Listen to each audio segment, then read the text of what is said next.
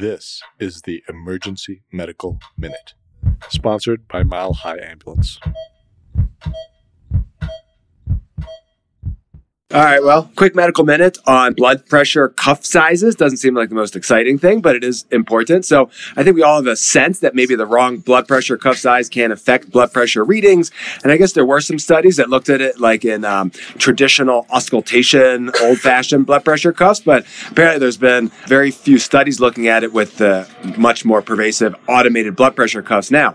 So this was a cool kind of randomized trial looking at healthy adults, volunteers, and they looked at using the correct blood pressure cuff and then using the wrong sizes, intentionally small, intentionally large, to see how it mattered. And they did find kind of a consistent difference. If you used a cuff that's too big, the blood pressure read a little low. Usually I think it was about like 5 points or so. But much more dramatically, if you had someone with a large arm and you used a cuff that was too small, the blood pressure read up to 20 points high. So, that can't make a difference when we're trying to tell someone, oh, maybe your blood pressure is real high. Maybe something's going on here. So take a minute. We should try and figure out the right blood pressure cuff size. Sometimes if blood pressure doesn't seem right, maybe take another look and see maybe it's the wrong cuff size. Maybe it is worth adjusting and getting the right cuff size.